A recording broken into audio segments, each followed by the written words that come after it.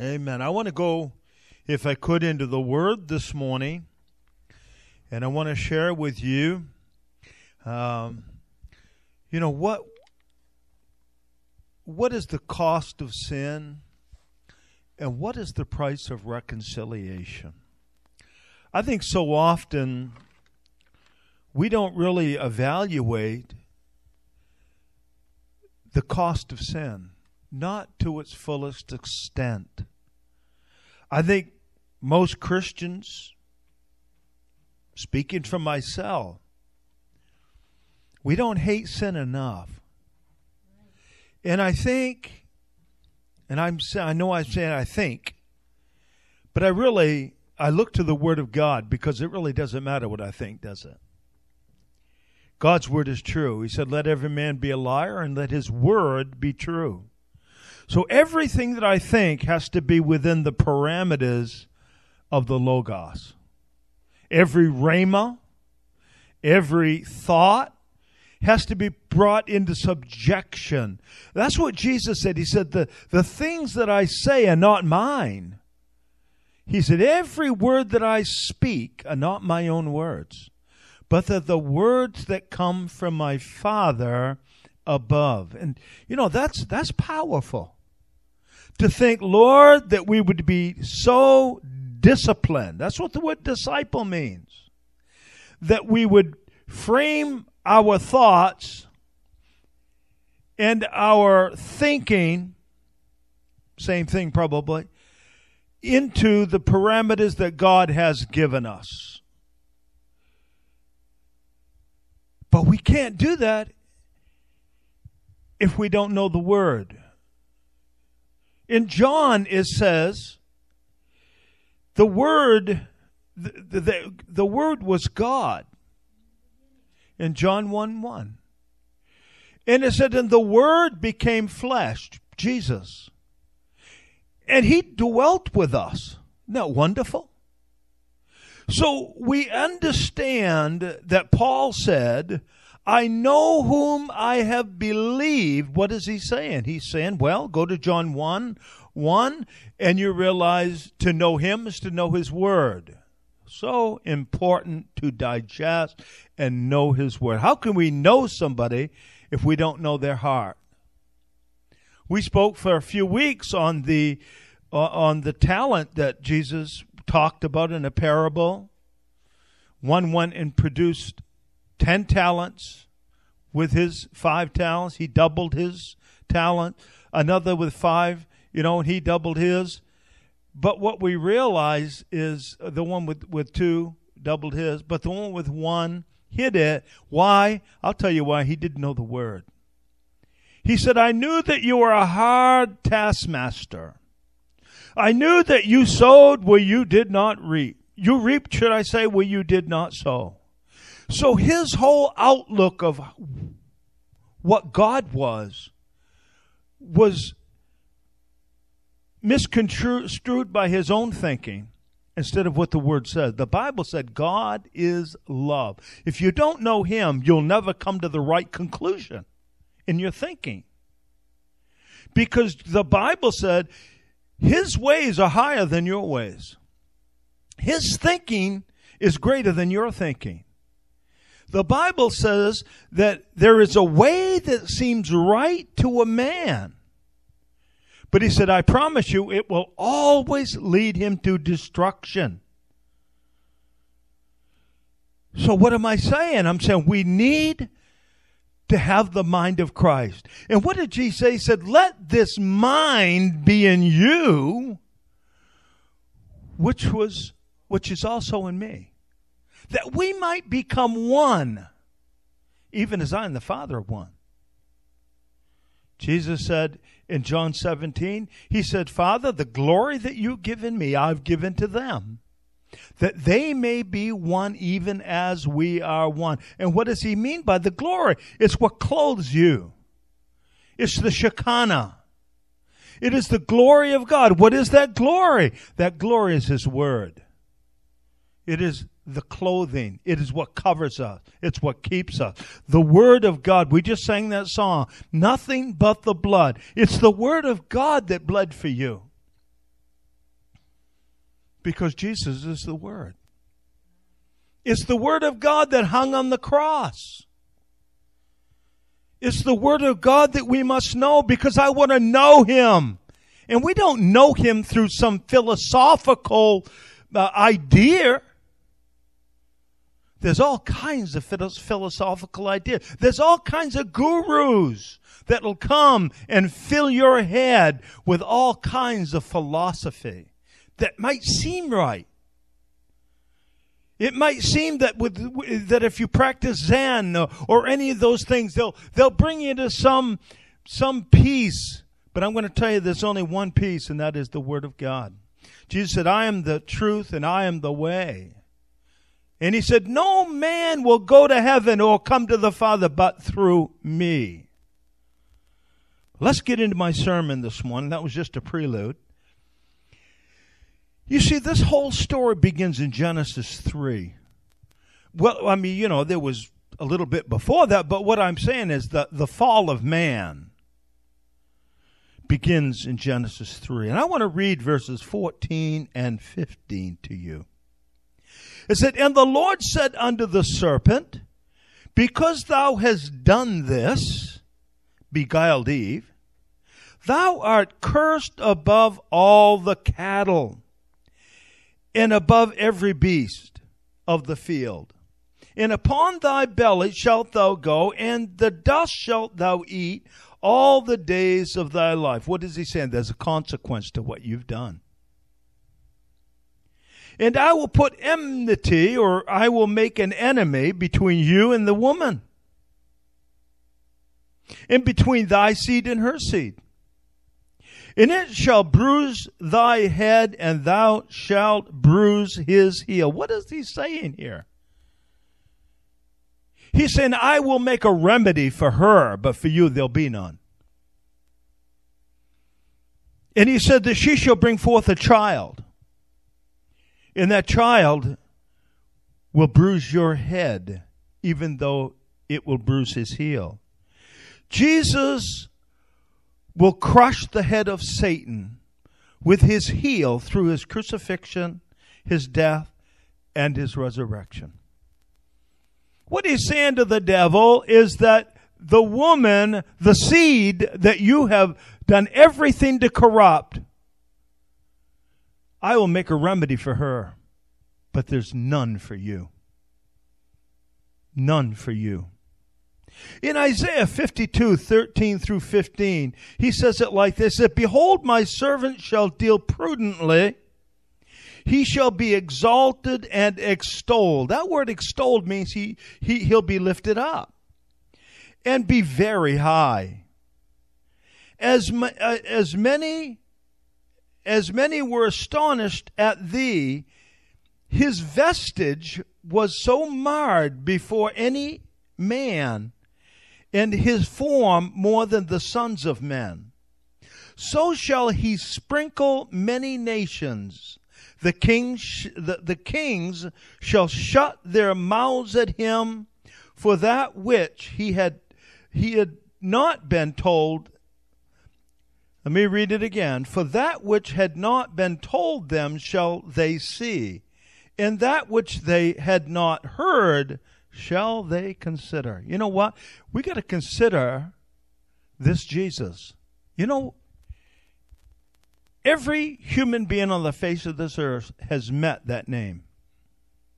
Whether they use it as a curse or whether they use it to exalt. But the Bible says, nevertheless, He will be exalted. He will be extolled upon high. There's nothing that can bring Him down. But I want to talk about the sprinkling just for a moment.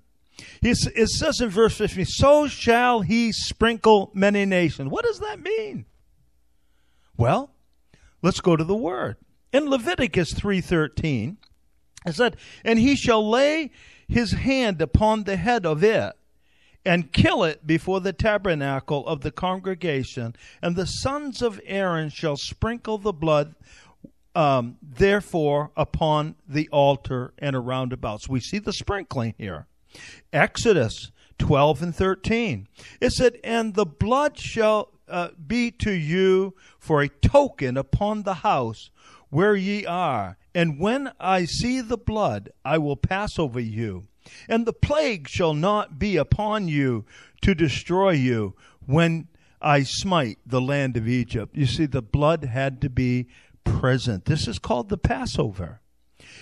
Jesus, being our high priest, would sprinkle his own blood in the Holy of Holies in heaven for the nations on earth, and for you and for me, and all that will receive the great gift. He's made a remedy. You know, we spoke on the radio a bit yesterday, just thinking about why did Jesus suffer the cross? And we can be philosophical, but I'll tell you right now, it better be within the parameters of this book.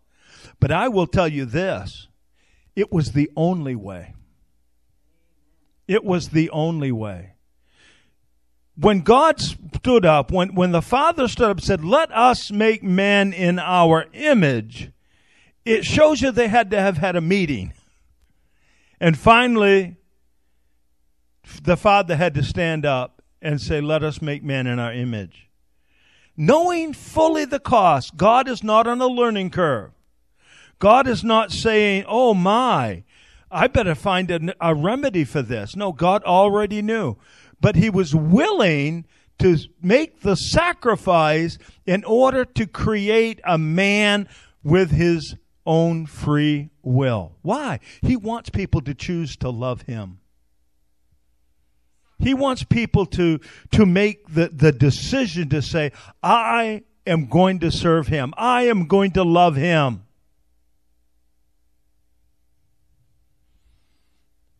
And God knew that it would be a penalty that he'd have to pay in order to see that through. We need a Savior today. When we think of the Passover of the death angel, in Exodus 12:7, it said, and they shall take the blood and strike it on two sides of the post and on the upper doorpost of the house wherein they shall eat it. In other words, the two side posts that hold up the maybe it's an extension over the door and upon the very door, upper part of the door. And the Bible says when he sees the blood, he will pass over. I want you to know this right now. He's still looking for the blood. And the Bible says if you have the blood of Jesus, if you've received his blood, if you've received it for the remission of sin, he said the death angel will pass you over. You won't die like the world, like those who reject him will. Now the Bible does say it's appointed everyone wants to die. He's speaking not spiritually, but only of the flesh. But we shall never die in our spirit because it's redeemed by the blood of the Lamb. In Isaiah 45:3, it said, let's go back first to Exodus 12:13. And the blood shall be for you a token upon the house where ye are. And when I see the blood, I will pass over you. And the plague shall not be upon you to destroy you when I smite the land of Egypt. You know, Egypt's a type of the world, if we look at typology. What you got to realize, the Bible says in the last day, and we're there, I'm telling you, the technology today is there to fulfill all that Scripture says will happen.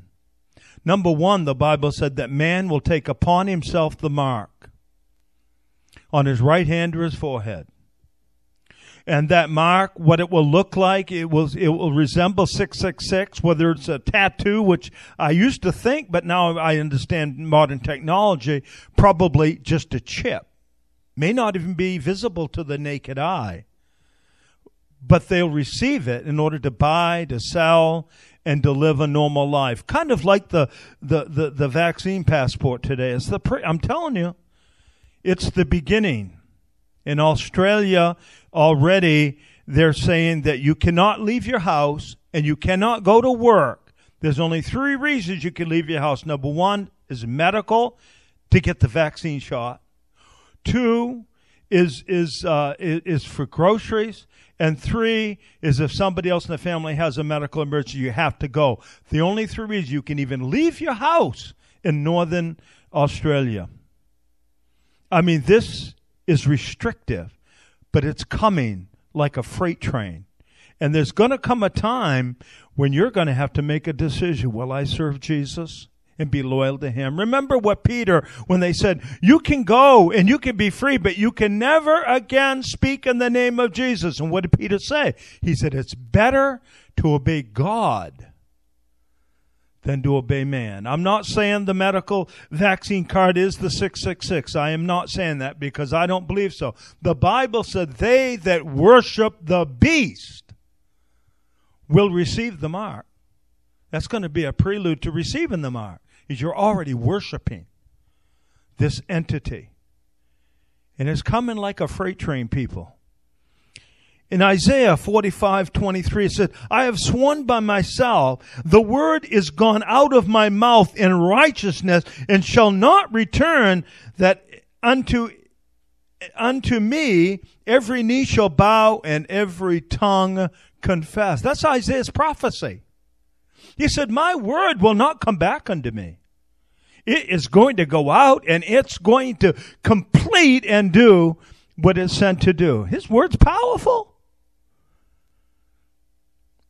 Well, then look at Romans 14:12. This is Paul writing about what was already said in Isaiah. He said, for it is written, speaking of Isaiah's words, as I live, saith the Lord, every knee shall bow and every tongue confess to God. Every tongue confess.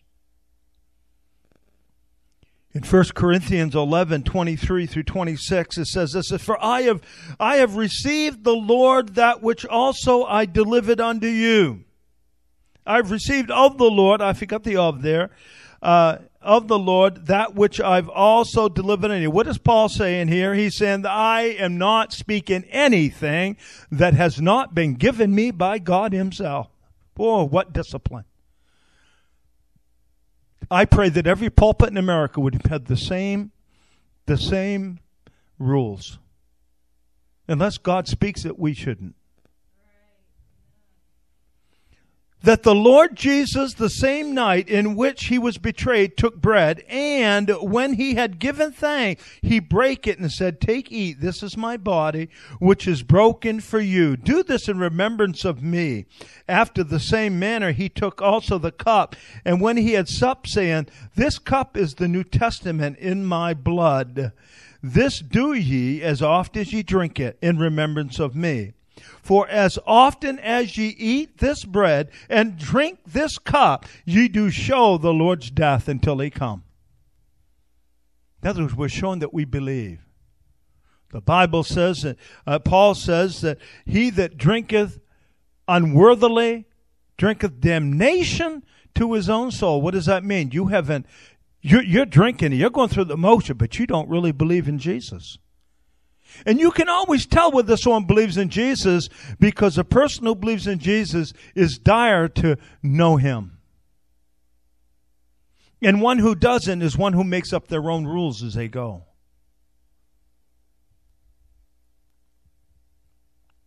What is the meaning of this crucifixion? The result of the work of Christ when he said on the cross, it is finished. He'd completed the work that he'd come to do. How will we respond to this blood that was spilled? A lot of people, they want religion, but they don't want any of that bloody stuff. They don't want to realize just how dirty they come to the Lord. Totally unclean, totally unkept, totally lost, totally desperate for the cleansing power that only the blood can bring. So let's consider why Christ's blood was shed. And when he had given thanks, he brake it and said, take, eat, this is my body, which is broken for you. Do this in remembrance of me. Christ's blood was shed and his body was broken because you and I were separated from God with no way back, just as Adam was removed from the garden and the tree of life. You know, there's a lot of people in this world that live moderately, should I say, moral life. They may say, I've never cheated with my neighbor's wife. I've always obeyed laws. I've always done this and always done that and always done the other. See, that's self-righteousness. Because we find that when we find self-righteousness, we begin to judge those who do not live according to our righteousness. But the Bible said that our righteousness is as filthy rags, unacceptable to him. In Isaiah 59:2, it says, but your iniquities have separated you from God, and your sins have hidden his face from you. Christ's blood was shed and his body was broken because you could do nothing to bring yourself back to God. When I think of if your steps have separated you from God, then if you have no way to get rid of sin, you have no way to get back to God. Now we can go all the way to the beginning when they had that meeting in heaven and he said, let us make man in our image. And know this one thing. The sacrifice was already settled. Jesus already said he would go and die. Why? What a cost that God paid for your soul and my soul. What a cost that he was willing to pay in order for his desires to be fulfilled. And that is that a free-thinking, mortal being would choose to be his son. By the empowerment of God within him. That's what God wants. He wants sons.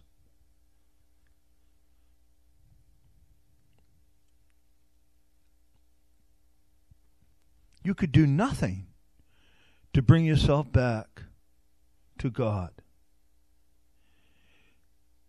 In Isaiah 64:6 says, but we are like an unclean thing, and all our righteousness is as filthy rags. The Apostle Paul said in Romans 7:24, oh, what a wretched man that I am, and who shall deliver me from this body of death? You see, when the Holy Spirit begins to work in your life, he shows you what manner of person you really are. I'll tell you what, that ought to make you break down and cry.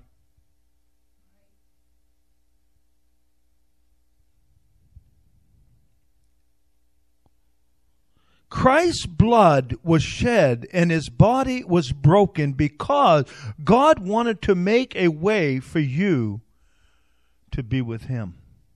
In Romans 8:3 verses 3 and 4 says, for what the law could not do in that it was weak through the flesh. Now I want you to know something, that the law is righteous. There's nothing evil about the law. Because the law shows the character of God. But he said the law could only show you just how weak you really are. It was the schoolmaster to show you that you needed a redeemer. God did by sending his own son in the likeness of sinful flesh. On account of sin, he condemned sin in the flesh, that the righteous requirement of the law might be fulfilled in us who do not walk according to the flesh, but according to the Spirit. Let me say this. We're born now in the Spirit. It's a miraculous thing. I can't explain it. But when we come to Jesus, we become born again. Nicodemus said to the Lord, he said, hey, I'm kind of puzzled by what you're saying about you must be born again. He said, can I enter my mother's womb a second time and be born? I mean, he's thinking rationally. He'd never heard such a term. But Jesus said, no, that which is born of flesh is flesh. But that which is born of the Spirit, that is of God.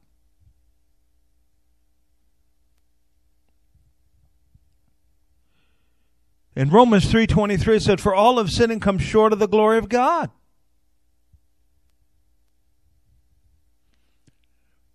In Romans 5:12 it said, wherefore, as by one man sin entered into the world by death, and death by sin, and so death passed upon all men, for that all have sinned. You were born in sin. And David said, he said, I was shapen in iniquity.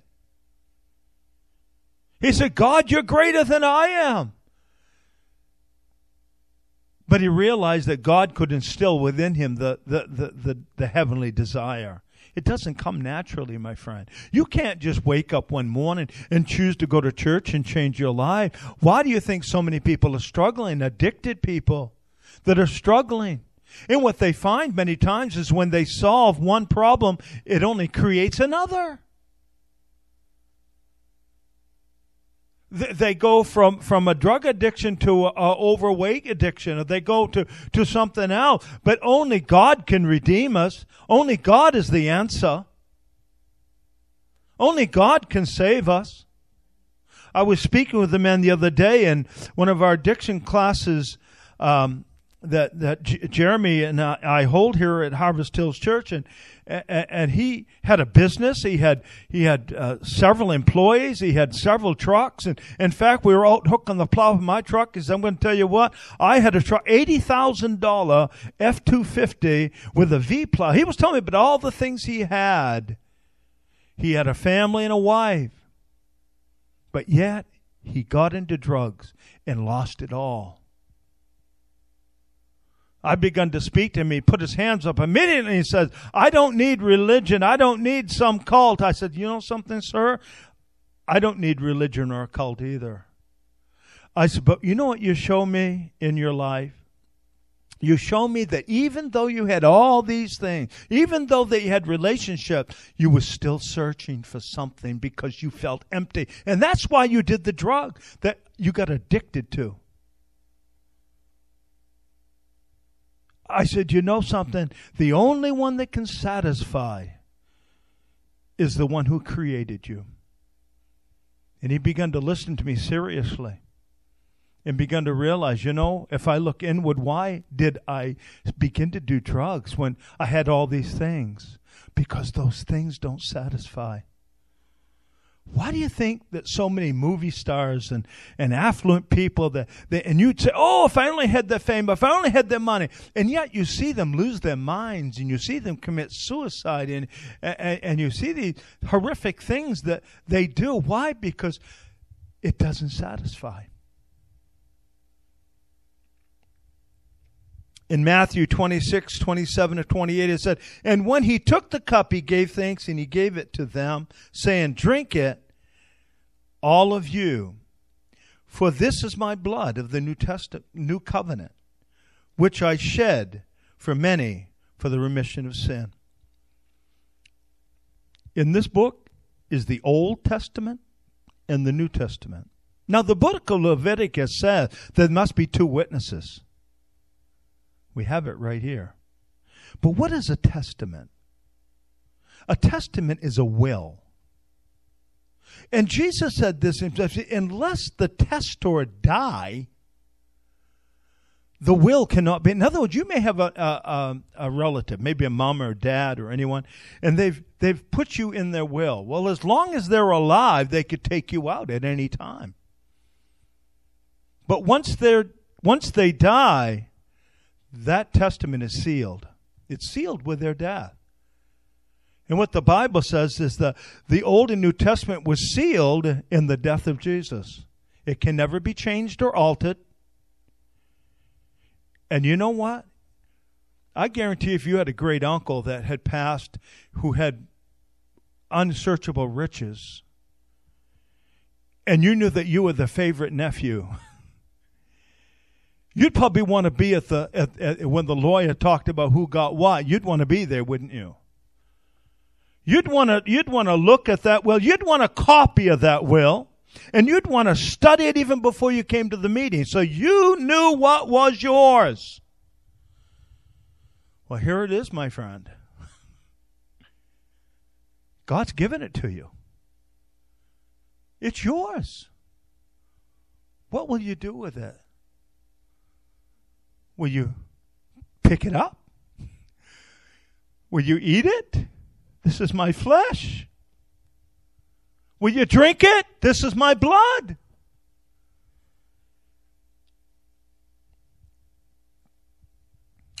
First Peter 1 and 2 says, elect according to the foreknowledge of God the Father, through sanctification of the Spirit, unto the obedience and the sprinkling of the blood of Jesus Christ, grace be to you and peace be multiplied. There we find what was spoken in Isaiah about the sprinkling. And Peter made it very clear that this sprinkling was a sprinkling of the blood of Jesus. Hebrews 12:24. It said, and to Jesus, the mediator of the new covenant, and to the blood of sprinkling that speaketh better things than that of Abel. In other words, the blood of Abel could redeem no one. Now the Bible says that the blood of Abel cried from the ground to God and said, and he said to Cain, he said, I hear your brother's blood crying from the ground. That didn't mean that Abel's blood was pure. It just meant that Abel was crying out because he knew who was his source, and that was God. And God received him because of his obedience to the will of the Lord. Because Christ's blood was shed. In Hebrews, let's get into the book of Hebrews for a minute. Hebrews 10:10, it said, by the which we were sanctified through the offering of the body of Jesus Christ once and for all. Can you say that? Once and for all. There's no other remedy. There's no other way. It's not through Buddha. It's not through Muhammad. It's not through Joseph Smith or Brigham Young. It's not through any other medium other than Jesus Christ himself, and it has already been done. And every priest standeth daily ministering and offering oftentimes the same sacrifices which can never take away sin. People go to confession and hope that a priest can take away their sin. I want you to know nothing but the blood of Jesus can take away your sin. But this man, after he had offered one sacrifice for sin forever, sat down on the right hand of God. Can you imagine that? Not only did he shed his blood, but now he's sitting on the right hand of power. Untouchable. They can curse him all they want. But he's overcome for you, that you might be more than a conqueror through Jesus Christ, your Lord. And he sat down on the right hand of God from henceforth, expecting till his enemies be made his footstool. For by one offering he hath perfected forever them that are sanctified. Wow, I realize there's a lot of religious words in here, but the word sanctified means cleansed.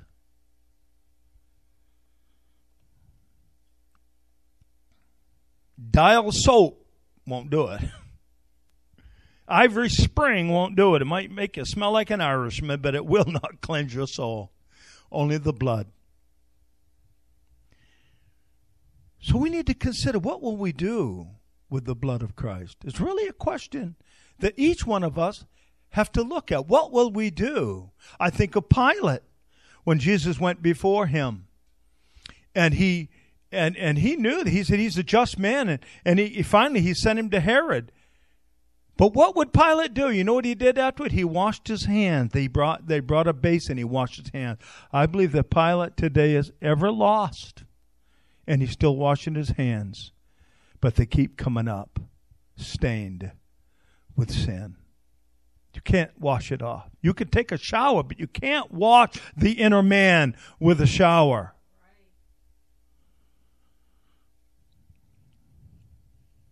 You could be cleansed from all of your sin. In Isaiah 1:18, it says, "Come now and let us reason together, say the Lord.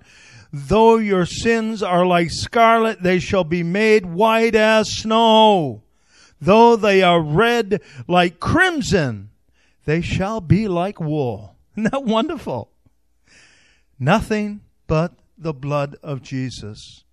We sang that song. I'm going to read it a little bit here. It says, "What can wash away my sins? Nothing but the blood of Jesus. What can make me whole again? Nothing but the blood of Jesus." God gave you the ability to live a life free from the power of sin. In Hebrews 8:10 through 12, it said, "For this is the covenant that I will make with them after those days, says the Lord. I will put my laws in their minds and write them on their heart, and I will be their God, and they shall be my people, for I will be merciful to their unrighteousness and their sin and their iniquity. I will remember it no more." Isn't that wonderful? What love the Father has. So we ask a question. Will we accept this Christ and be saved by the blood? When Jesus handed the disciples the cup and bread, he was confronting them with the necessity for a decision concerning himself. He was asking them to become participants with him in the crucifixion, to give up their lives in order to receive the life that he offered. The Bible said, "He that seeks to save his life will lose it, and he that will lose his life for my sake, the same shall find it." I was thinking of I read an article of a pastor or a minister speaking to a whole group, a young audience. And he looked among them and he said, "Listen, many people, they receive Jesus, they come to church on Sunday, and they go out and they pursue their own wealth, their own gain, their own way, their own means." He said, "Listen, young people, if you do that, you're going to feel empty at the end of your life. But they that will surrender all of that for the sake of the cross and for the sake of Jesus, they're going to find life. And at the end of your life, you're going to feel and understand how meaningful this life is and for the life to come."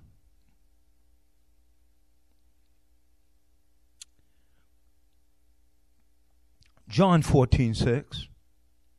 It said, "Jesus saith unto him, I am the way, the truth, and the life, and no man cometh unto the Father but by me."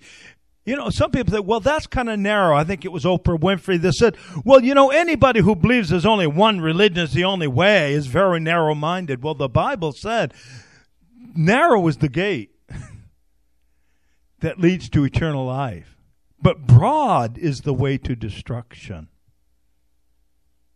There's only one way, people. You can do Zen, you can do yoga, you can do all kinds of, you can hum your way into some utopia, but it will never bring you to a right relationship with God. Only Jesus, and only by his blood. In Romans 6:4-7, it says, "Therefore we are buried with him through baptism unto death, that just as Christ was raised from the dead by the glory of the Father, even so we also should walk in newness of life. For if we have been united together in the likeness of his death, certainly we also shall be in the likeness of his resurrection. knowing this, that our old man was crucified with him, that the body of sin might be done away with, and that we should no longer be slaves to sin. For he who has died has been freed from sin. That's what baptism's all about. It's an outward confession that I'm buried, I died, I'm buried in Christ, and I come up again, a new creature in Jesus, my Lord. In John 5:24 said, "Verily, verily, I say," and that word verily, verily could be truly, truly. In other words, he's telling you, listen, I'm telling you something important. You know, when the teacher gets there and he underlines something, he says, I'm going to underline that 5 times. You better be sure it's going to be on the test. He said, I say unto you, he that heareth my word and believeth on him that sent me hath everlasting life. Listen up. You know, the devil comes and he said, oh, you know, you're not worthy. You're no better than anyone else. The word of God is true. He said, he that believeth on him that sent me hath everlasting life, and shall not come into condemnation, but is passed from death unto life. So we ask ourselves, what will we do with the blood of Christ? Will we reject it? It can and be condemned because of it. In John 3:17 through 18, it says, 17 and 18, it says, for God did not send his Son into the world to condemn the world, but that the world through him might be saved. The whole purpose of this message, the whole purpose of God is not to condemn you. It's to give you the good news. That's what the gospel means. It's the good news. Many, many years ago, I had a vision of hell. I literally walked in it. It was that real. I thought I was done. The devil told me I'd died and gone to hell. I was walking down the streets of on Congress Street. You say, well, I don't know what kind of a drug you was taking. But I'm going to tell you what, I had a real experience of being lost in an insane asylum. You know, hell has an end. It gets worse. Hell's a temporary place that will be scraped off into the eternal fire forever and ever and ever. We see it in Revelation. But I was in this insane asylum, and I remember I went to a church. This is a true story. And I knocked on the door. It must have been 2, 3 o'clock in the morning. Who's at church at 2 or 3 o'clock in the morning? There was a woman there, and she was doing her laundry. And she said, I wouldn't even be here, but I'm doing my laundry. And I knocked on the door, and I had long hair, and I was wild. And she opened the door, and I looked at her and said, I'm dead. And she said, come in, young man. Could you imagine what boldness she had? Obviously, God gave her a peace. And she entered. We went in and sat at a kitchen table there in the church kitchen. And she looked at me and said, yes, you are dead spiritually, but you're still alive physically and able to receive Jesus Christ as your Lord and Savior. I'm going to tell you what, death is final. That was only God's grace that gave me this taste of death and hopelessness, that I might come to my senses, that the Holy Spirit was dealing with me. And I can remember that day saying, Jesus, forgive me. And I cried a puddle of tears in my thanking God that I wasn't dead. Romans 8:1. There is therefore now no condemnation to them that are in Christ Jesus, who walk not after the flesh, but after the Spirit. In Jude 1:4. For there are certain men crept in and unawares, who were before of old ordained to this condemnation. Let me tell you who they were. They were Pharisees, Sadducees, those who were ordained under the old covenant. Ungodly men, turning the grace of God into lasciviousness. Lasciviousness means sin. and denying the only Lord and our Lord Jesus Christ. So what we realize is that there is those out there preaching other than what is within the parameters of this word. Let me tell you, we have no right.